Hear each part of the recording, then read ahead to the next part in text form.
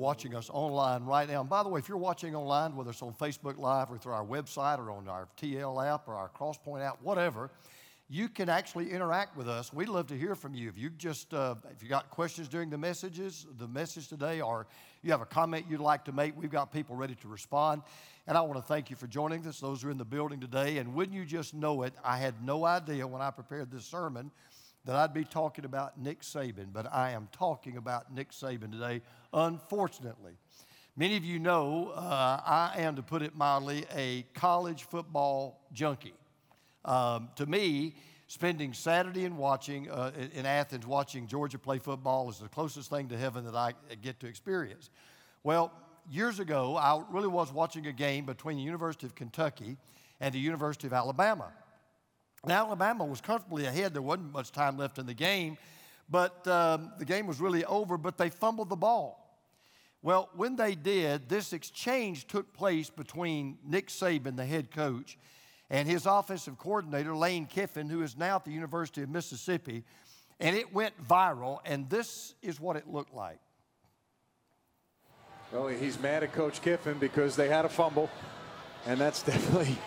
He doesn't like that play call selection because when you have moving parts, that has the potential of happening. Rather just hand it off, and then the coverage mistake on the back end on defense. Saw Diggs in that picture just before, wondering why he wasn't able to get across. Now, after the game, as you can imagine, reporters were dying to know what the confrontation was all about. And so a reporter asked Coach Saban this question. Tell us about the argument that you and Lane Kiffin were having on the sidelines. And Coach Saban, I'm paraphrasing what he said, oh, that's not an argument. That's called a butt chewing. Now, that's my paraphrase. That's not exactly the way he said it, but you get the drift. Well, when I looked at that scene, I mean, no kidding, I was reminded of a confrontation that Jesus had with a group of people called Pharisees. And I'm going to be a little crude here. He gave them a royal butt chewing. I mean, when you read what we're about to read in just a moment, this exchange was so heated. He was so fired up. Jesus was so mad. He was so angry. He was so hot under the collar that when he got through talking to them, it ultimately led to his crucifixion.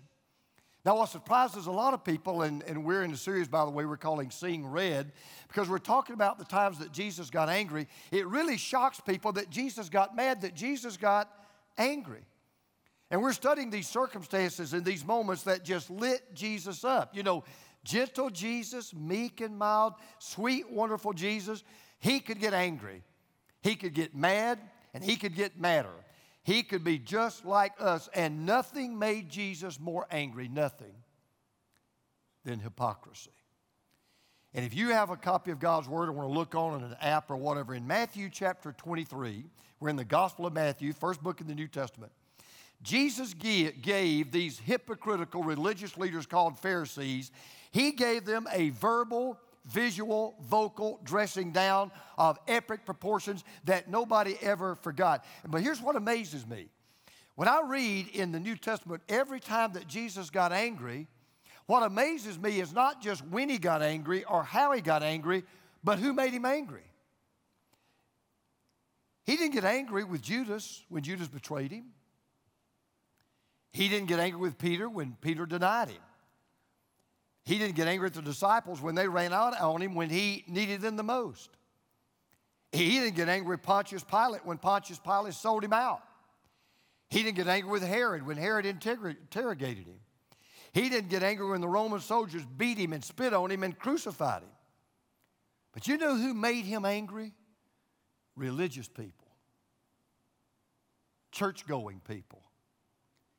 People that love to wear their religion on their sleeve. People who talked the talk, but didn't walk the walk. It just made him so angry. People who valued their goodness over God's grace. People who were more interested, listen, in rules than they were about relationships. People who cared more about their preferences than people. People who were one thing on Sunday, but another thing on Monday. People who talked the talk on Sunday, but they didn't walk the walk on Monday.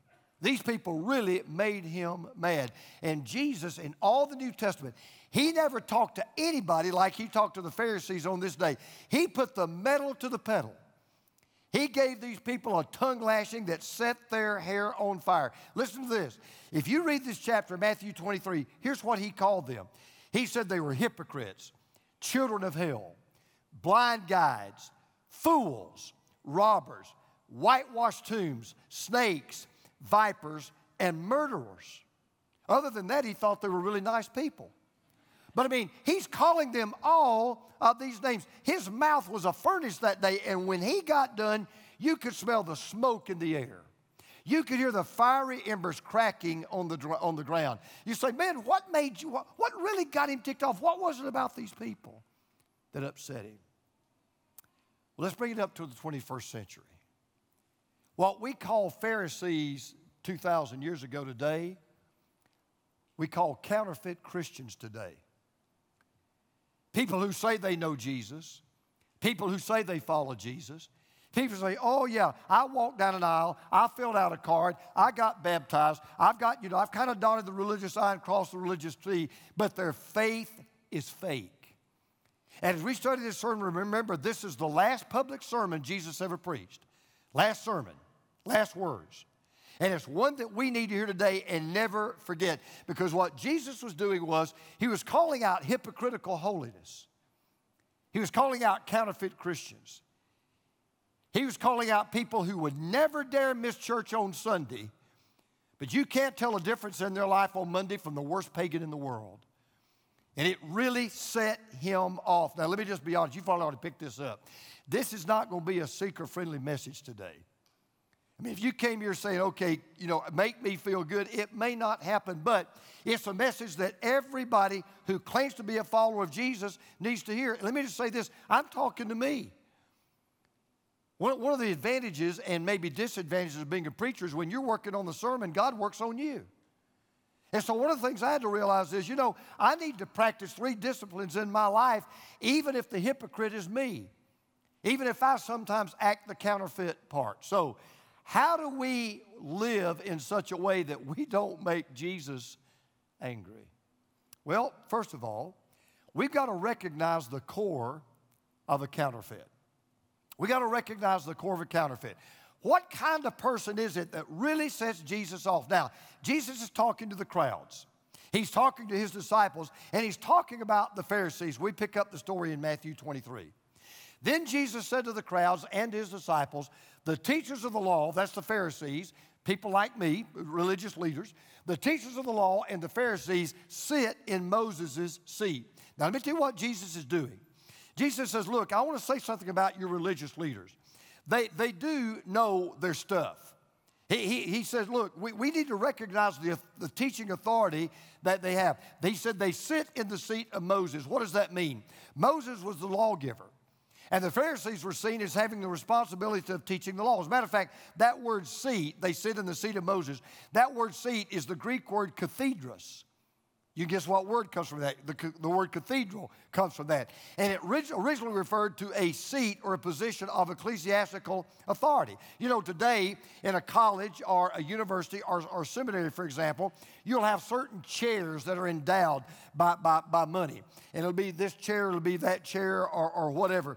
And professors that hold that chair are recognized that in that particular discipline, they're experts. So for example, in my seminary, you've got a chair of New Testament, you've got a chair of Old Testament, you've got a chair of this and a chair of that. And only if you're an expert in that area do you get to hold that chair. So, for example, when the Pope speaks in full authority, it's called speaking ex cathedra. It means out of the seat, because Catholics recognize he is the ultimate religious authority. Well, back in the day, the Pharisees were looked up to. They were said, you're the PhDs. You know more about God's word than I will ever know in my lifetime. I rely on you to teach me the truth. If you bring it up to the 21st century today, they would have had huge followings on Twitter. Everybody would have followed them on Facebook. I mean, they would have been the cream of the crop. They dotted every religious I. They crossed every religious T. But they never missed a church service. They always tithed. I mean, on the outside, they had their religious act together. It reminds me of a t-shirt I saw one time that said this: may your life someday be as awesome as you make it look on social media. That was the Pharisees. I mean, on the outside, they gave every indication. When you saw a Pharisee, you'd say to yourself, that guy walks with God. Now, that guy knows the Lord. That guy's got his spiritual act together. Man, I wish I was like him. Their religious report card was always straight A's. If you had a question about God, they were your go-to guys. So far, so good. But then Jesus said this: so you must be careful to do everything they tell you, but do not do what they do, for they do not practice what they preach. If you don't practice what you preach, it ticks Jesus off. For you to come to church and say to everybody on the outside, look at me, I'm in church today, I'm religious, I'm a follower of Jesus. And then you go out there and you live just like everybody else, and you talk just like everybody else, and I act just like everybody else. It really upsets Jesus. Now, on the one hand, let's give these Pharisees, these holy hypocrites, their due. Because by and large, oftentimes what they taught was true. They taught good things. For example, they taught people to keep the Ten Commandments. We ought to keep the Ten Commandments. They taught people to believe in one God. We ought to believe in one God. They taught people that they believed in the resurrection. We ought to believe in the resurrection. They believed in heaven and hell. We ought to believe in heaven and hell. They taught a lot of wonderful things. But then you say, if you know anything about the Bible, you know, but wait a minute. You go, wait. But if you know anything about Jesus and the Pharisees, you say, Jesus didn't agree with everything that they taught.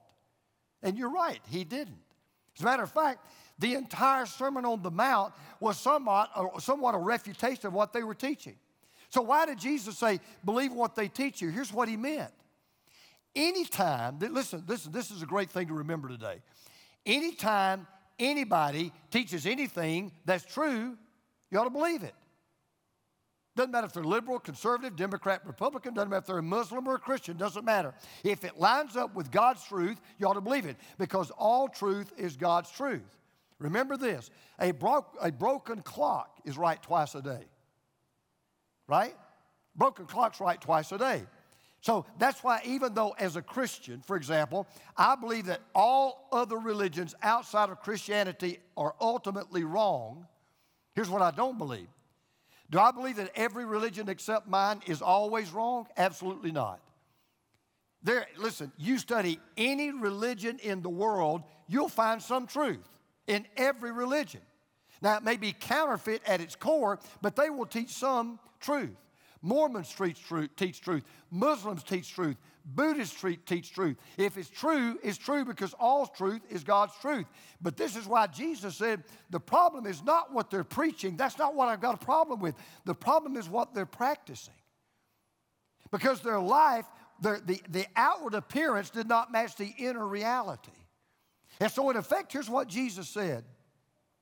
Most of the time, you can believe what a Pharisee says, but what you better not do is behave the way they act.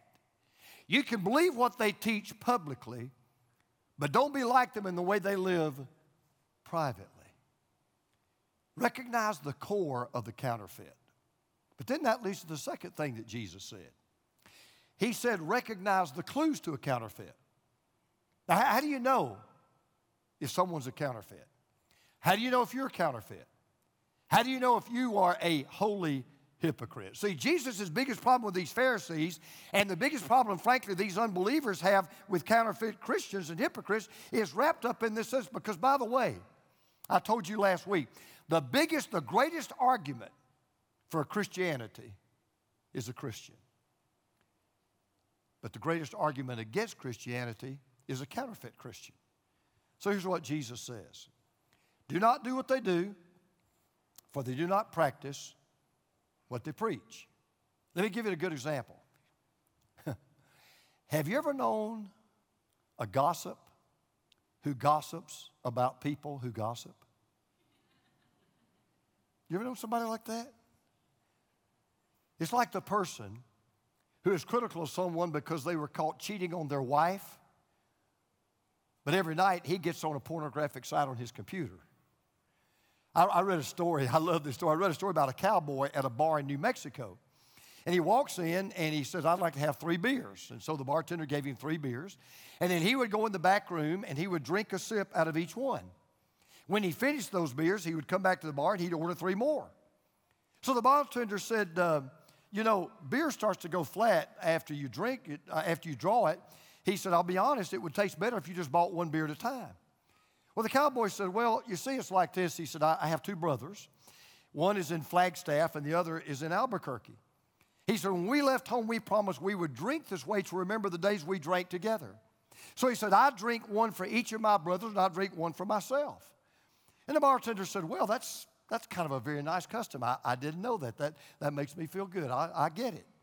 Well, one day the cowboy came in and he's ordered, 3 beers and drinks them in turn.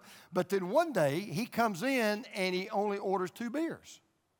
Well, the bartender and some of his regular buddies noticed he'd only, ordered 2 beers. And they didn't really want to say anything. They just felt bad for him. So when he came back to order the second round of beers, the bartender said, look, I don't mean to intrude, but I'm sure you're grieving, and I just wanted to offer my condolences, for your loss. And that cowboy looked kind of puzzled. And he said, what do you mean by loss? He said, well, you're only drinking 2 beers. Well, he started laughing. He said, oh, no, it's not what you think. He said, my brother's just fine.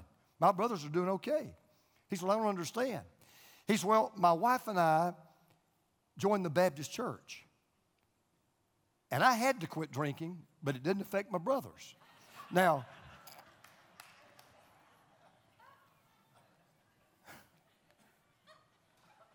you like that, didn't you, Teresa? It's so good to have you back. Okay, listen. Everything that Jesus is saying in this chapter goes back to this one major trait. Holy hypocrites and counterfeit Christians don't practice what they preach. They say what they need to say on Sunday, but they don't do what they need to do on Monday. And then Jesus shares some signs of a counterfeit. Let me just give you a few signs of a counterfeit. Let me show them to you. He said they tie up heavy, cumbersome loads and put them on other people's shoulders, but they themselves are not willing to lift a finger to move them. Now, what do you mean by that? What was Jesus referring to? This was really the source of the conflict that he had with these Pharisees. See, the Pharisees, they were big on knowing all the commandments. They were big on keeping all the commandments. And so here's what they did. They went to the Old Testament and they studied the Old Testament and they found out there are 248 commandments of what you ought to do and 365 prohibitions of what you should not do. So they made a vow. They said, we're going to obey every single one of them, and we're going to make sure you obey every single one of them. But they went further. They were so concerned that they didn't break any of these rules. Guess what they did? They made rules about the rules. So in the end, they came up with more than 1,500 additions to the law. Now, these additional rules were not what God said you had to do. This is what they said you had to do to be right with God. Now, all of these rules were gathered eventually into a book. You may have heard of this book. It's called the Mishnah. The Mishnah is all the rules about the rules in the Old Testament, right? So you got all the rules in the Old Testament. There are 248, 365. You've got over 600 of these, or 613 rules. Then they made all these rules about the rules to make sure you didn't break the rules. They put those in the Mishnah. But they weren't done. They were so concerned that they didn't break the rules, and they didn't break the rules about the rules. Guess what? They made rules about the rules they made, about the rules that God said, to make sure they didn't break any of the rules. The rules that they added about the rules that they'd already made, they put those in a book called the Gemara. Then they put both of those books together, and that book is known as the Talmud. Some of you are familiar with these terms. So what is the Talmud? The Talmud is a book that has all the additions to all the laws that God gave, and then all the additions to all the additions they gave to make sure they didn't break the additions that they gave. And they went to these great lengths to say what was right, to say what was wrong, to say what was lawful, to say what was not. The problem was there were so many, and they were so hard. They couldn't even keep them themselves because nobody is perfect. But even though they didn't keep them, they demanded you keep them. Even though they didn't obey all of them, they demanded you obey all of them. And it was their rules. It was their rituals. It was their regulations. You say, man, I'm glad we don't live in that day anymore. Really? Some of you will relate to this. Through the church does the same exact thing. When I was growing up, I remember there were rules in our church. You couldn't listen to certain kind of music. You know, the length of a boy's hair, couldn't have long hair. Unheard of that you could wear earrings. Have a tattoo, you are going to hell. If you got a tattoo, going to hell. Couldn't smoke, couldn't dance, couldn't play cards, couldn't go to movies, don't gamble. Legalism dies hard. Some of you are old enough to remember, I remember the scandal of the church when women began to wear pantsuits. You don't even know what a pantsuit is today. But I remember this guy, oh, you can't wear pantsuits in church. And then in case anybody wondered how holy and righteous they were, Jesus said, here's another thing they did that ticked him off. They put on a show. He said, everything they do is done for people to see. They make their phylacteries wide and the tassels on their garments long. Now, let me just tell you what that means. God had told the Israelites in the earliest days that the law was to be upon their hands and the law was to be in their heart and on their foreheads. What God meant was, you need to carry the law in your heart everywhere you go. Don't ever forget what I've told you to do. Well, for centuries, these legalists took a spiritual command of God and they turned it into a literal law. And that led them to build phylacteries. If you ever get to go to Israel with me, you'll see this. When we go to Israel, you'll see Orthodox Jews. They'll have a box on their forehead or they'll have a box on their forearm. And they'll have boxes in front of their houses. Those boxes contain scripture verses. You'll see them all over Israel today. And in Orthodox Judaism, every boy is given a set of phylacteries on their 13th birthday. Now, let me just say this. There's nothing necessarily wrong with that. Here was the problem. Where everybody else would walk around, and they would wear kind of a normal, smaller box. Guess what the Pharisees did? They had triple extra large boxes on their head. They had triple extra large boxes on their forearm. And the tassels that they wore on their garments would be double extra long. Why would they do this? Because when they walked down the street, they wanted to stand out. You could tell by the size of the box on their head. You could tell by the tassels that were flowing from the robes. Oh, that is a Pharisee. They literally wore their religion on their sleeve.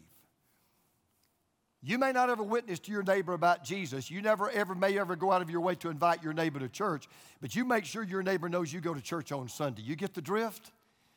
Wearing your religion on your sleeve. And it was all for show. Jesus didn't finish. He continues. They love the place of honor at banquets and the most important seats in the synagogue. They love to be greeted with respect in the marketplaces and to be called rabbi by others. And just as in a lot of churches today, synagogues typically had a raised platform in the front where leaders would sit. One thing about a Pharisee, they were not backseat Baptists. They were front row phonies. And they wanted to make sure they were the center of attention, that all eyes would be locked on them from the beginning of the worship service to the end. And by the way, never call them by their first name. That was a no-no. They wanted to be called rabbi. Same way with a lot of pastors today who are called doctor. You know, in fact, the Latin, you may not know this, the Latin equivalent for rabbi comes from the Latin word docere, and it literally means to teach, and it gives us the English word doctor. I had a man say to me years ago, I'll never forget it. He said, you know, James, he said, there are so many doctors in the pulpit, you'd think God was sick. And by the way, let me just say this. My favorite term for me is pastor. Or doc. My buddies call me doc. I'm not into doctor, married. I'm not into that kind of title at all. But I've known pastors who go to school. They'll get mail-order degrees. And I'm not being critical, I'm just being honest. They'll get these mail-order doctorate degrees. You know why? They just want to be called doctor. Because some people have this idea, if you have a certain title, you're important. Let me just say something to all of us in this room.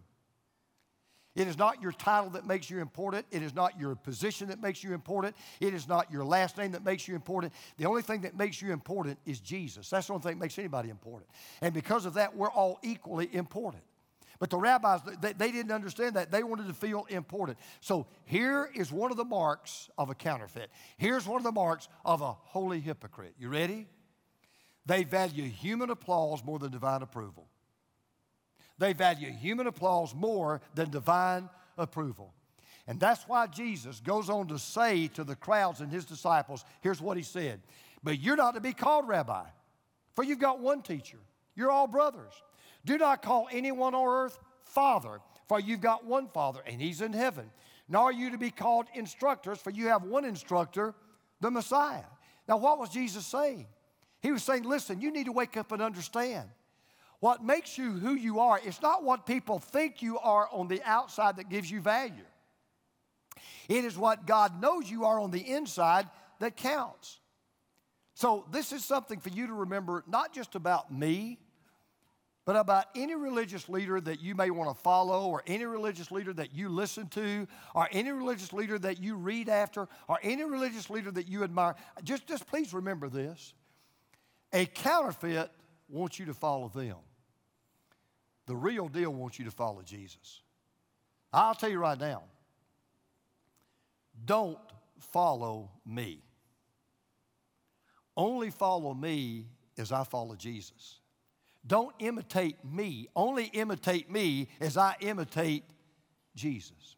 See, a counterfeit, listen, a counterfeit will want you to give your money to their greed. The real deal wants you to give your money to the gospel. So you recognize the core of a counterfeit. Recognize the clues of a counterfeit. But this is the last thing Jesus said. Recognize the cure for a counterfeit. So what's the cure? How do you make sure you're not a holy hypocrite? How do you make sure you're not a counterfeit Christian? Well, Jesus gives one final positive word and one last negative word. First, he gives the cure for holy hypocrisy and counterfeit Christianity. Here's what he says. The greatest among you will be your servant. For those who exalt themselves will be humbled, and those who humble themselves will be exalted. Interesting. We've never thought about it. Jesus said the cure for hypocrisy is humility. That's the cure. Humility.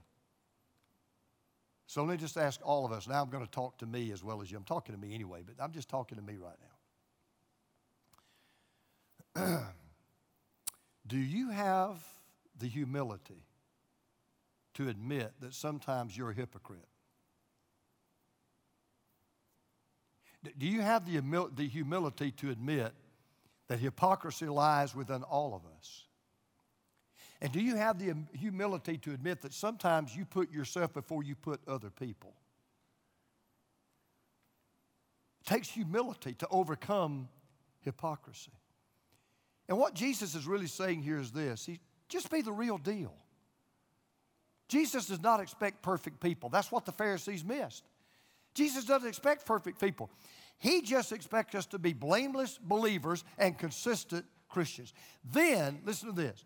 He closes with the most horrific part of a counterfeit. The biggest danger to hypocrisy. And I'm convinced this is what made Jesus most upset of everything about people who claim to know Jesus, but they don't. People who talk the talk, but they don't walk the walk. And when you read this, you can understand, if you really understand what Jesus did for us, you can understand why it made Jesus angry. Listen to this. Woe to you, teachers of the law and Pharisees, you hypocrites. Now watch this. You shut the door of the kingdom of heaven in people's faces. You yourselves do not enter, that's bad enough, nor will you let those enter who are trying to. Here's the worst thing about these hypocrites. And this is the biggest reason why every one of us listening right now, including the one that's doing the talking, every now and then you better do what the Apostle Paul said. Examine yourself to see whether or not you're really in the faith. Because this is what really upset Jesus. The worst thing about these Pharisees, the worst thing about these hypocrites were not just that they were not in God's kingdom. That was a big enough problem.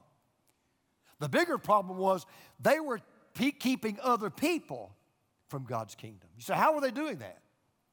Well, Jesus came preaching grace. The Pharisees, all they talked about was goodness. Jesus came preaching faith. All they focused on was function. By the way, this is true. What I'm saying right now is true of all religions in the world. You know why every other religion in the world outside of Christianity basically is false? They all deny grace. They all deny faith. They all deny the need for a Savior. They all deny the need for repentance. They all teach the same thing, that salvation is not a gift you receive, it is a goal that you achieve. You keep their rules, you follow their regulations, you go through their rituals, and then you just might make it. And the very people that needed to come to God, the very people that needed God, looked at these people who claimed to be close to God. And when they saw their hypocrisy, and they saw what a counterfeit they were, when they saw all these rules and all these rituals that didn't work for them, when they saw that their religion had made a real difference in their life, here's what they said: forget you and forget God. I'm going to be very honest and very forthright. There are certain people who claim to be Christians that I've watched and I've noticed and I've seen that I just wish they wouldn't let anybody know they were a Christian. Because there are certain Christians that I've looked at and I've seen, and I'm not being judgmental, I'm just being factual. And I look at them and I say, if I were not a believer, if Jesus has not changed your life more than what I see, I don't understand why I need Jesus. You know what's interesting? This is what's really interesting. I didn't know this till I was working on this series. Do you know who talks about Pharisees more than anybody in the Bible? I'm talking about writers of the Bible, books of the Bible. Matthew. Of all the gospel writers, nobody talks more about Pharisees and more in a more negative way than Matthew. Matthew mentions Pharisees 28 times. And I thought about that. Matthew, why were you so obsessed with the Pharisees? Let me tell you why. Matthew was a tax collector. Matthew was an unbeliever. He was hated by the Pharisees.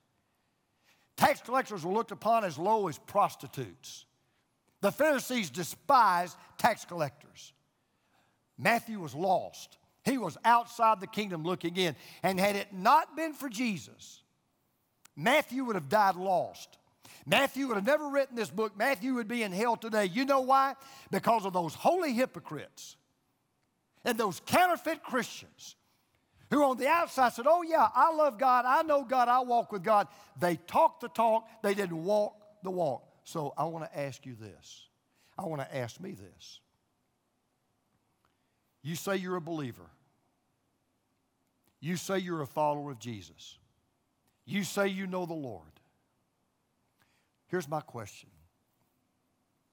If you never told anybody what you just said, and people just watched you, and they listened to you, and they observed the way that you lived your life, simple question.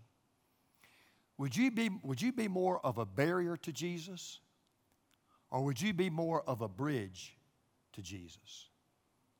A poet wrote these very poignant words.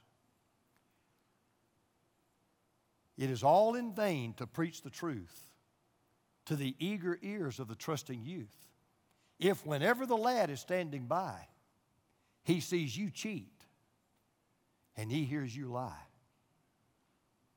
This message was so convicting to me because I'm a religious leader. Hopefully I'm not a Pharisee. But I'm in the same position they are. I sit in Moses' seat. I am a preacher of God's Word. And that's why I don't want you to read this text as if, well, that's just something Jesus was talking about 2,000 years ago. Listen, I want you to do what I had to do. Look yourself in a mirror right now and ask yourself this question. Lord, am I a holy hypocrite? Lord, am I a counterfeit Christian? And I just wonder right now, you don't have to close your eyes, but I wonder if you just pray a one-sentence prayer right now. I wonder if you just say, Lord, would you just take anything out of my life that would be a barrier to people coming to Jesus? And would you put anything in my life that would make me a bridge to Jesus? I want to leave you with two quotes. Mahatma Gandhi, the Indian activist, Mahatma Gandhi said this: I like your Christ, I just don't like your Christians, because your Christians are so unlike your Christ. That's devastating. I like your Christ, I just don't like your Christians, because your Christians are so unlike your Christ. And nobody could have put it better than the atheist author, Mark Twain, who said, if Christ were here, there's one thing he wouldn't be: a Christian. If Christ were here, there's one thing he wouldn't be: a Christian. So I want to say one word to two groups of people. We're finished. If you're not a follower of Jesus, if you're listening right now, you're in this room and you're not a follower of Jesus. And the reason you're not a follower of Jesus is because you've seen people who said they were a follower of Jesus, but they didn't live like followers of Jesus. Here's my word to you. Don't get bit by the hypocrite. Don't get bit by the hypocrite. I've had people say to me, and you've heard it before, I'll tell you why I don't go to church. Got hypocrites in the church. You're right, we've got tons of them. In fact, you got one preaching to you right now at times. Yeah, we're full of hypocrites, sure. Because everybody's a hypocrite at one time or another. Everybody's a hypocrite. By the way, I got news for you. Don't go to Kroger, it's full of hypocrites. Don't go to Walmart, it's full of hypocrites. But let's just get real. Don't get bit by the hypocrite. If you are a follower of Jesus, don't be a fit for a counterfeit. Because there's nothing that makes Jesus more angry than holy hypocrisy and counterfeit Christianity. God help us to live the Jesus that we say that we love. Would you bow with prayer? Bow for me with prayer.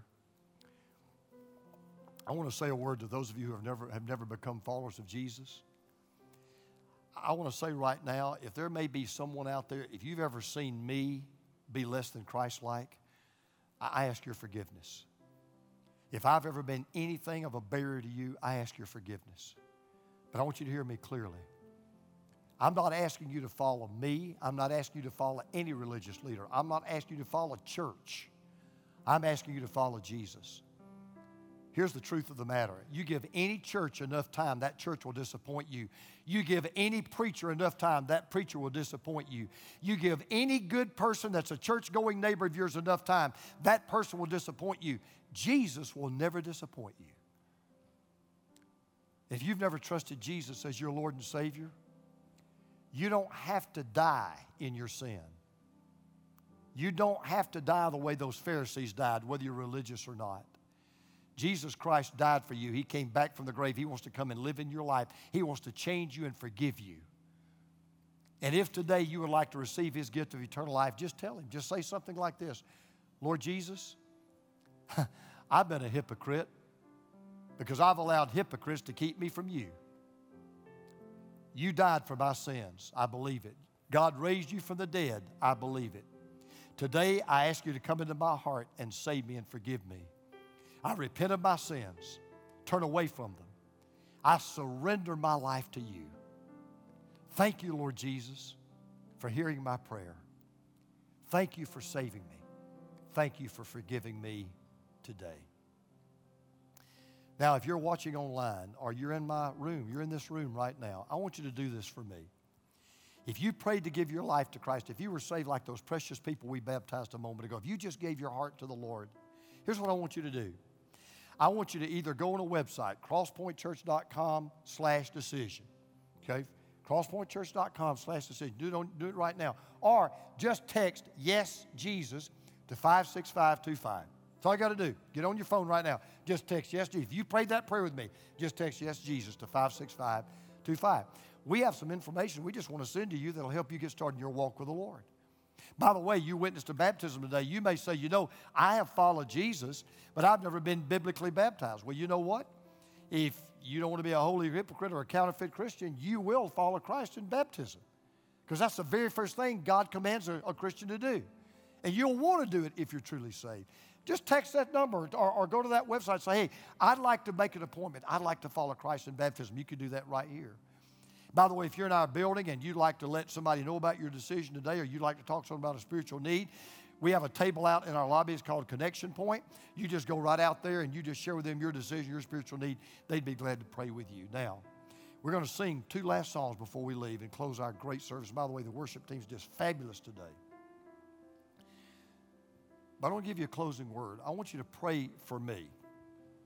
And I really mean this. I want you to pray for me.